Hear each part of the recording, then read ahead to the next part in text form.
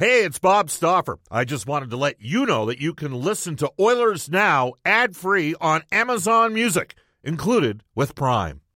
When you need mealtime inspiration, it's worth shopping Kroger, where you'll find over 30,000 mouth-watering choices that excite your inner foodie. And no matter what tasty choice you make, you'll enjoy our everyday low prices, plus extra ways to save, like digital coupons worth over $600 each week. You can also save up to $1 off per gallon at the pump with fuel points. More savings and more inspiring flavors make shopping Kroger worth it every time. Kroger, fresh for everyone. Fuel restrictions apply. Another day is here, and you're ready for it. What to wear? Check. Breakfast, lunch, and dinner? Check. Planning for what's next and how to save for it? That's where Bank of America can help. For your financial to-dos, Bank of America has experts ready to help get you closer to your goals. Get started at one of our local financial centers or 24/7 in our mobile banking app. Find a location near you at bankofamerica.com/talktous. What would you like the power to do? Mobile banking requires downloading the app and is only available for select devices. Message and data rates may apply. Bank of America N.A., member FDIC. Oilers Now with Bob Stauffer. Weekdays at noon on Oilers Radio, 630 CHED. 630 CHED and the Edmonton Oilers Hockey Club present the show that is everything Oilers. Oilers Now with Bob Stauffer. Brought to you by Digitex. Service for all brands of print equipment in your office? Yeah, Digitex does that. digitex.ca on Oilers Radio, 630 CHED. Welcome back, everybody. 106 in Edmonton. The Edmonton Oilers and the Toronto Maple Leafs tonight. Austin Matthews back in for the Leafs. Freddie Anderson in goal. The Oilers reuniting RNH, Draisaitl, and Yamamoto, we think. Mike Smith, we know, starts in goal for Edmonton. He's 6-1 this season. A 1.87 goals against average, 938 save percentage. The Oilers have not scored against the Leafs in the first two games of this three-game set in Edmonton. Toronto's been outstanding so far. Oilers Now brought to you by Digitex. They wish you and yours all the best during these uncertain times. Digitex.ca is Alberta's #1 owned and operated place to buy office technology and software. Keep texting us. We're going to get to a text momentarily here on our Ashley Fine Floors text line. Ashley Fine Floors providing winning results for over 35 years. In fact, as a reminder you that you can tweet us at Oilers Now and Bob_Stauffer and Brendan Escott. Brendan with 2 E's, Escott with 2 T's. Just before we go to David Staples from the Cult of Hockey on the River Cree Resort Casino Hotline, I'm actually going to read a text courtesy of Sunny in Vancouver. I referenced the piece written by Frank Saravelli from TSN about the potential challenges for the 2021-22 NHL season. Because of the fact that the United States has gone full into rollout and Canada's for the vaccination process has been a little bit slower. That is a reported story on tsn.ca from Frank Saravelli. Sunny in Vancouver has taken the time to text us. Bob, don't buy into the right-wing hype about vaccine rollout. Now that vaccines are flowing, Canada will be climbing up the vaccination list. We should be vaccinated by the summer, and worst case at the end of September. I'd be more worried about the United States and places like Texas where they still aren't vaccinated and lifting restrictions. You have a ton of variants coming out of places like that, etc. That one comes to us from Sunny. Well, Sunny, I read your text. A guy who's been covering the whole situation with the pandemic since day one for Post Media out of Edmonton is also the man from the Cult of Hockey. And that is David Staples. He's our Oilers Now headliner today for Wilhauk Beef Jerky. It just might be the best you've ever tasted. Search for Wilhauk, Wilhauk today. So, David, I'm going to put the question to you. Should we be a little bit concerned with Canada's vaccination rollout at this stage? Well, Bob, I just think a fair assessment is it's been a disgrace to date. I mean, it may get better, but to date, it's been a disgrace. Justin Trudeau in September in the House of Commons made it clear that he saw vaccine as the end game. This is how we were going to get out of COVID. And he promised at that time Canada will be first in line for vaccines. First in line. So it's a very important promise. He's not close. We're 51st right now in world vaccinations for percentage of people who have had at least one dose, 51st. The United States Operation Warp Speed, Donald Trump's Operation Warp Speed. They produce vaccines at an amazing rate. They're at 15.5% vaccination in the U.S., at least one dose, 15.5% of Americans. In Canada, we're at 3.9%. I just think that's just terrible performance, and compared to the promise of Trudeau that he made, it's not nearly good enough. That said, Bob, we could be getting more vaccines. So they're ramping up. All these companies, these major vaccine companies, are ramping up with their testing and their studies of the vaccines. Johnson & Johnson was just approved in the United States. So there could be such a glut of vaccine in the world that I'm hopeful that by September, like Trudeau's other promises, by September, probably the end of September, all Canadians who want one will get one. So I'm hoping there's such a glut that even a country that's been as incompetent as Canada has at vaccine procurement will be able to be vaccinated by then. So, would it surprise you if I told you right now you've got a couple people going at you saying you're just spewing more right-wing rhetoric by giving the impression you have? The part of the genesis of this conversation is Sarah Valley's written a piece, Canada's slow vaccine rollout could impact NHL's bottom line next season. This is obvious as to what we're talking about here, and this is a microcosm of bigger issues in society. I mean, you said it, the end game is... everybody's got to get vaccinated and away we go, and then we can get back to normal. It affects virtually every industry, not just the one that we're privileged enough to talk about on a show like this. So it's an interesting one for me, and I guess there's an outside chance we could get to the point where, hopefully, did he not say 6 million by the end of May? Was that not a target? By the end of March. That's the next target. And, Bob, this isn't a partisan issue. We're all affected equally by COVID. It's either hammering people, all our loved ones are at risk, we're at risk, all our jobs are at risk. Like, this isn't a partisan issue. So I don't, if people want to make it that, I'm just talking about our Canadian vaccine performance and the promises that were made to us by our Prime Minister who needed to come through on this. Bob, I'm worried, the American teams are, in Texas, they just said yesterday they're taking away all the restrictions. Now, I don't know if that means if immediately the Dallas Stars can start selling out their hockey arena, which I think sounds a little bit risky. I agree with the caller from Vancouver who said that. But they're going to quickly be moving towards enough safety through vaccination, through herd immunity, that they're going to be able to open up in a significant way. And Frank Saravalli's article says that Canadian teams might not be able to open up next fall. And that is a possibility. So what you could see is playoffs. By playoff time, American buildings being full up with fans and Canadian buildings still being empty. So revenue sharing is going to take an interesting twist. Yes, it year. is. The Toronto Maple Leafs may be a recipient for the first time in NHL history, and it may be the first time the only time it ever happens. But I would expect that to happen this year. The Fizzler has texted the show. Haven't heard from him for a while. Says, don't get me wrong, Bob. I dislike Liberals as much as the next guy. Well, I don't dislike anybody. But anyways, he goes on and say, but let's remember that it was the Conservatives who sold off Canada's vaccine production facilities. Was that, and he's saying it was in the 1980s. Is that true, David?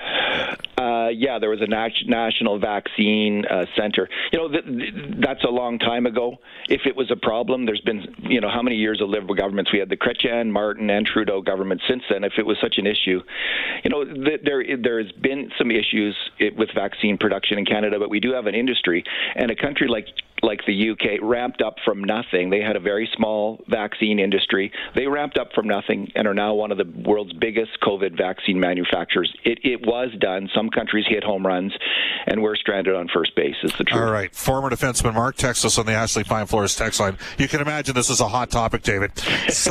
And he says, afternoon, Bob, sunny in Vancouver. Keep those rose-colored glasses on. Blind optimism like that, contrary to actual facts, should keep you from going insane. The insanity would be due to severe government incompetence on this issue.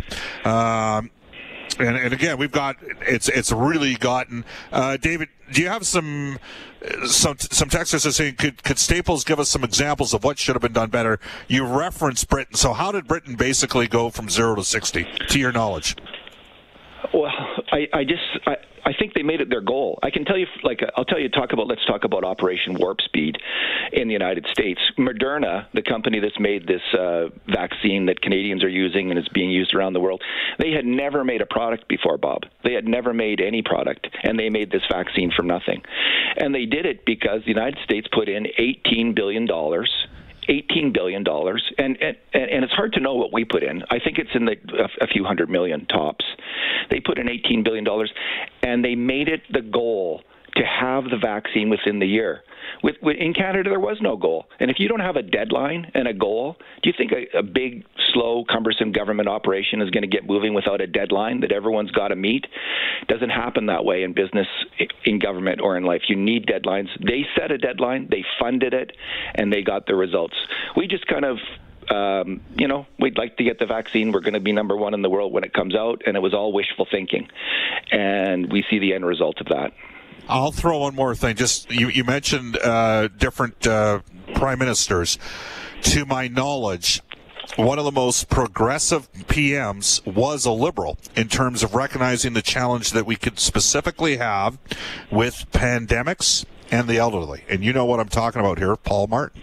He tried to push through an extended elderly care bill, and his own Liberal caucus basically torpedoed him on it just before Harper became Prime Minister. And for the guys that are maybe in their 30s, the fact that you have if I'm not mistaken, the fact that we now have 1 year maternal leave, I think that actually the origins of those discussions began with the Martin government. So he's quite progressive. Some would say, socially left on some significant issues, including helping out the young and helping out the old. So I don't want this to be a total hate Liberals or hate Conservatives or anything. It's just interesting because I always thought that Martin was a fairly interesting because he was not the first choice, as you know, for that party. Chrétien was always sort of seen as the stronger candidate internally. All right, let's switch focus. Now, do you buy Saravelli's piece? Canada's slow vaccine rollout could impact next season bottom line. He says it could impact. Emphasis on could. It's an interesting piece again on tsn.ca. Well, I would say that unless there's a glut of vaccine, and there could well be, because once all the Americans get vaccinated by, let's say, June, there could be a lot of vaccine in Canada suddenly in July and August, and there could be enough for all of us to get vaccinated. So there's a real chance that by the success of countries like the UK and the USA, that we're going to benefit from that, and the rest of the world will benefit from those countries. But right now, things are going very slowly. We're behind on that 6 million target by the end of March. We're behind, 20, 30, 40% in vaccine delivery from the federal government to Alberta right now. So, it's in doubt. There's just no doubt about it, though, that they're going to be opening up 4, 5, 6 months earlier in the States than we are. And the funds are going to start flowing to the American teams, which has an impact on both on and off the ice for these franchises. I mean, I think the Oilers are losing, I'm just going to guess here, Bob, I'm guessing they're going to lose about $50 million this year. And, that has a big impact on the franchise. I don't know how it's going to play out, if Cates is going to just continue to suck it up and bankroll all that, but it's a huge donation on his part if he is. Anyway, Saravelli's piece. The other thing about Canada, Bob, is we're cautious up here. We're more cautious than the Americans, yes. And that's been a good thing. In some ways it's been a good thing because it's kept our numbers lower in terms of people getting COVID. We can see in Texas right now, right? They're just ripping the Band-Aid off and going for it when it's kind of iffy whether you should do that or not. I think in Canada we're going to be, even if everyone's vaccinated, the question is, are we going to, even if there's assurance that we're all pretty safe, will we open up then? And I think there's going to be a huge amount of pressure, but there'll be a lot of pushback not to, because people are very super cautious up here, and safety culture is massive in Canada, much bigger it is than in the red states, the Republican states in the United States, that's for sure. Yeah. All right. Let's switch. And again, it's I've got lots. Don't talk about this. I don't want to hear. But it has a direct impact on sport. That's an absolute given, and every aspect of society. And again, there's lots of you that have been impacted, lost your jobs. Maybe working for 75% of once, if you're lucky, what you once were. And my heart goes out to you. And you know what? Lots lots of us have experienced several different things during the course of this. Let's hit on some changes tonight to the Oilers lineup. You got your line back together. What does that mean for even strength, the Oilers offense with RNH on a line of Draisaitl and Yamamoto? You know, I can see why Dave Tippett wanted to experiment and see if he could get balance, see if he could get, both lines, both top two lines going. But the fact is, it's just been frankly, when it comes to offensive production, Bob, it's been a bit of a disaster. Let's just quickly go through RNH when he was with the Dynamite line last January, February, and March. Played 28 games, Bob. He had 27 even strength points. 28 games, 27 points. This year with McDavid, 24 games, 7 even strength points. Not even a third of his point production. Yamamoto has gone from 22 points in 25 games when he was on the Dynamite line to this year 10 points in 24 games. Leon Draisaitl has 1/4 the number of grade A shots at the rate of grade A shots when he was with the Dynamite line as compared to being without Nugent Hopkins. So you look at every major offensive indicator, and there's either been a small, but there's most often been a really large drop in the production of those three players. And McDavid has performed at about the same rate. He's been about the same, so it hasn't benefited him. All right, so the question I'm going to ask you here, David, have you thought maybe that Draisaitl, Nugent Hopkins, and Yamamoto were just on a heater last year for 2 months? Or conversely, are you confident that they'll... I mean, I know it's going to happen. If the Oilers win tonight 5-2 and those guys are in for 3 even strength goals, it's just going to make everybody go, why didn't you do it earlier? But seriously, does there need to be... Were the scoring chances there supporting them being that level of productivity for 2 months? Yes, they weren't scoring at an inordinate rate, I don't think, on their chances. They were just generating. They were also generating more scoring chances then than they are now. So you're right, Bob. There's a chance that they're going to be flat. Draisaitl's not. He's a little banged up. We all know that. Maybe it's not going to work this time. But the only, I would counter that with two things. Like, first of all, if it's not broke, don't fix it. If you have the best producing line in the NHL and it's on this incredible heater, ride that until the opposition stops it. Don't stop it yourself.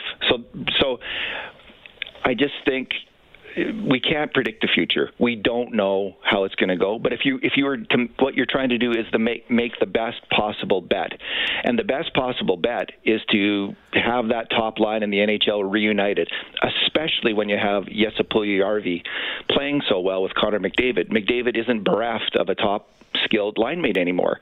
You've got Puljujärvi, and you have Dylan Holloway possibly coming. Bob, that guy is just ripping it up. I heard your interview with Granato yesterday. He's ripping it up. Tony Granato says he wants Holloway to move leave college when he's ready to be in the NHL. I think that time's now, and it's a stretch, I know, to say he should be on the top line. But when you look at that kind of point production, I just want him on you're saying put him on the top line. I know he's got 1.83 points per game, and he's not playing at even strength with Cole Caulfield. People need to think about that for a second. Like, they basically got the two top scorers in the Big Ten right now aren't even playing on the same line. Where does that happen? Well, besides Edmonton. It's incredible, and compared to his first year in college, where he struggled to put up points, like a first round draft pick should. But man, is that guy ever taken off? And, I don't know. I'm not saying put him on the first. I'm projecting that he might work his way up to that. And the point production he's having in college certainly suggests it's not crazy talk. Well, he can skate, and he's a big kid, and the Oilers could use some speed on the left side. So, and I'll be the first to admit, I wanted Seth Jarvis. By the way, Seth Jarvis was leading the American Hockey League in scoring when he went back to junior here. So, Carolina got Seth Jarvis at 13. Holloway has totally surprised me in terms of the offense, and I'm really happy because I didn't hear as positive reports last year at this time on him. Very quickly, David, any concerns about Ethan Bear's overall performance this season? Yeah, I think he struggled. He struggled with injury. He was benched, sent to the press box at one point. So this is, it's just not me saying this. This is confirmed by the coach's opinion of him at one point. He just seems to be off his game. He was so on it last year, on top of things, and he really deserved to be in the top 4 last year. I don't see it this year. Maybe he's going to step up and work his way through this. He certainly got that potential, but he struggled, and defensively especially. He's making a lot of mistakes on grade A chances against, more than any other Oilers defenseman at even strength, by my own count. And he's got all kinds of potential, but the performance isn't there right now. One final one for you. The Oilers had to throw Leon Draisaitl as a center on 2 PK scenarios, D-zone draws in the second period against Toronto the other night because Gaetan Haas and Jujhar Khaira are struggling. Looks like Kyle Turris is back in tonight. You concerned about the 3-4 hole right now at center? The only time face-offs matter, Bob, is the only time they really matter is on the penalty kill. And then they really matter. At even strength, face-offs are just one more battle of many battles, and it's not as critical, especially, because it's usually so close, how many you're winning and how many you're losing. You lose that first face-off on the PK, and they control the puck, and then you might not get it back until they score. So it's that is a tough thing. That said, I agree with what Speck said yesterday. He said he liked everything about Gaetan Haas's game except for his face-off stuff. And Gaetan Haas is just a much better defensive player than Turris was, the Turris we saw. Jujhar Khaira is playing great two-way hockey. So there's a face-off issue. I don't know if you can work through it with the 2 players who are in place. I hope you can. But they're both doing a great job at even strength in terms of two-way play. So I just think that's vastly more important. Even as important as face-offs are on the penalty kill, their two-way play at even strength merits them being in the lineup and probably doesn't force the Oilers to make a trade because these guys are playing strong hockey there. 125 in Edmonton. David, you've reached the I was going to say you've reached the epicenter of our listeners. No, you've reached the extremes of our listeners. Randy says Staples segment is certainly a weekly highlight on Oilers Now, and you've got at least 2 other texters saying, I'm turning this off. I hate listening to David Staples. So that's about right.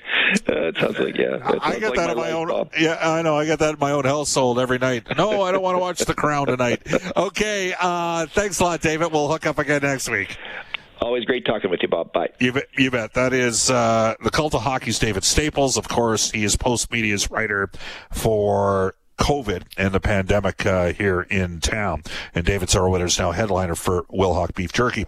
There's an old saying in the car business, cars cost less in Wetaskiwin, and outstanding customer service is a key to business as well.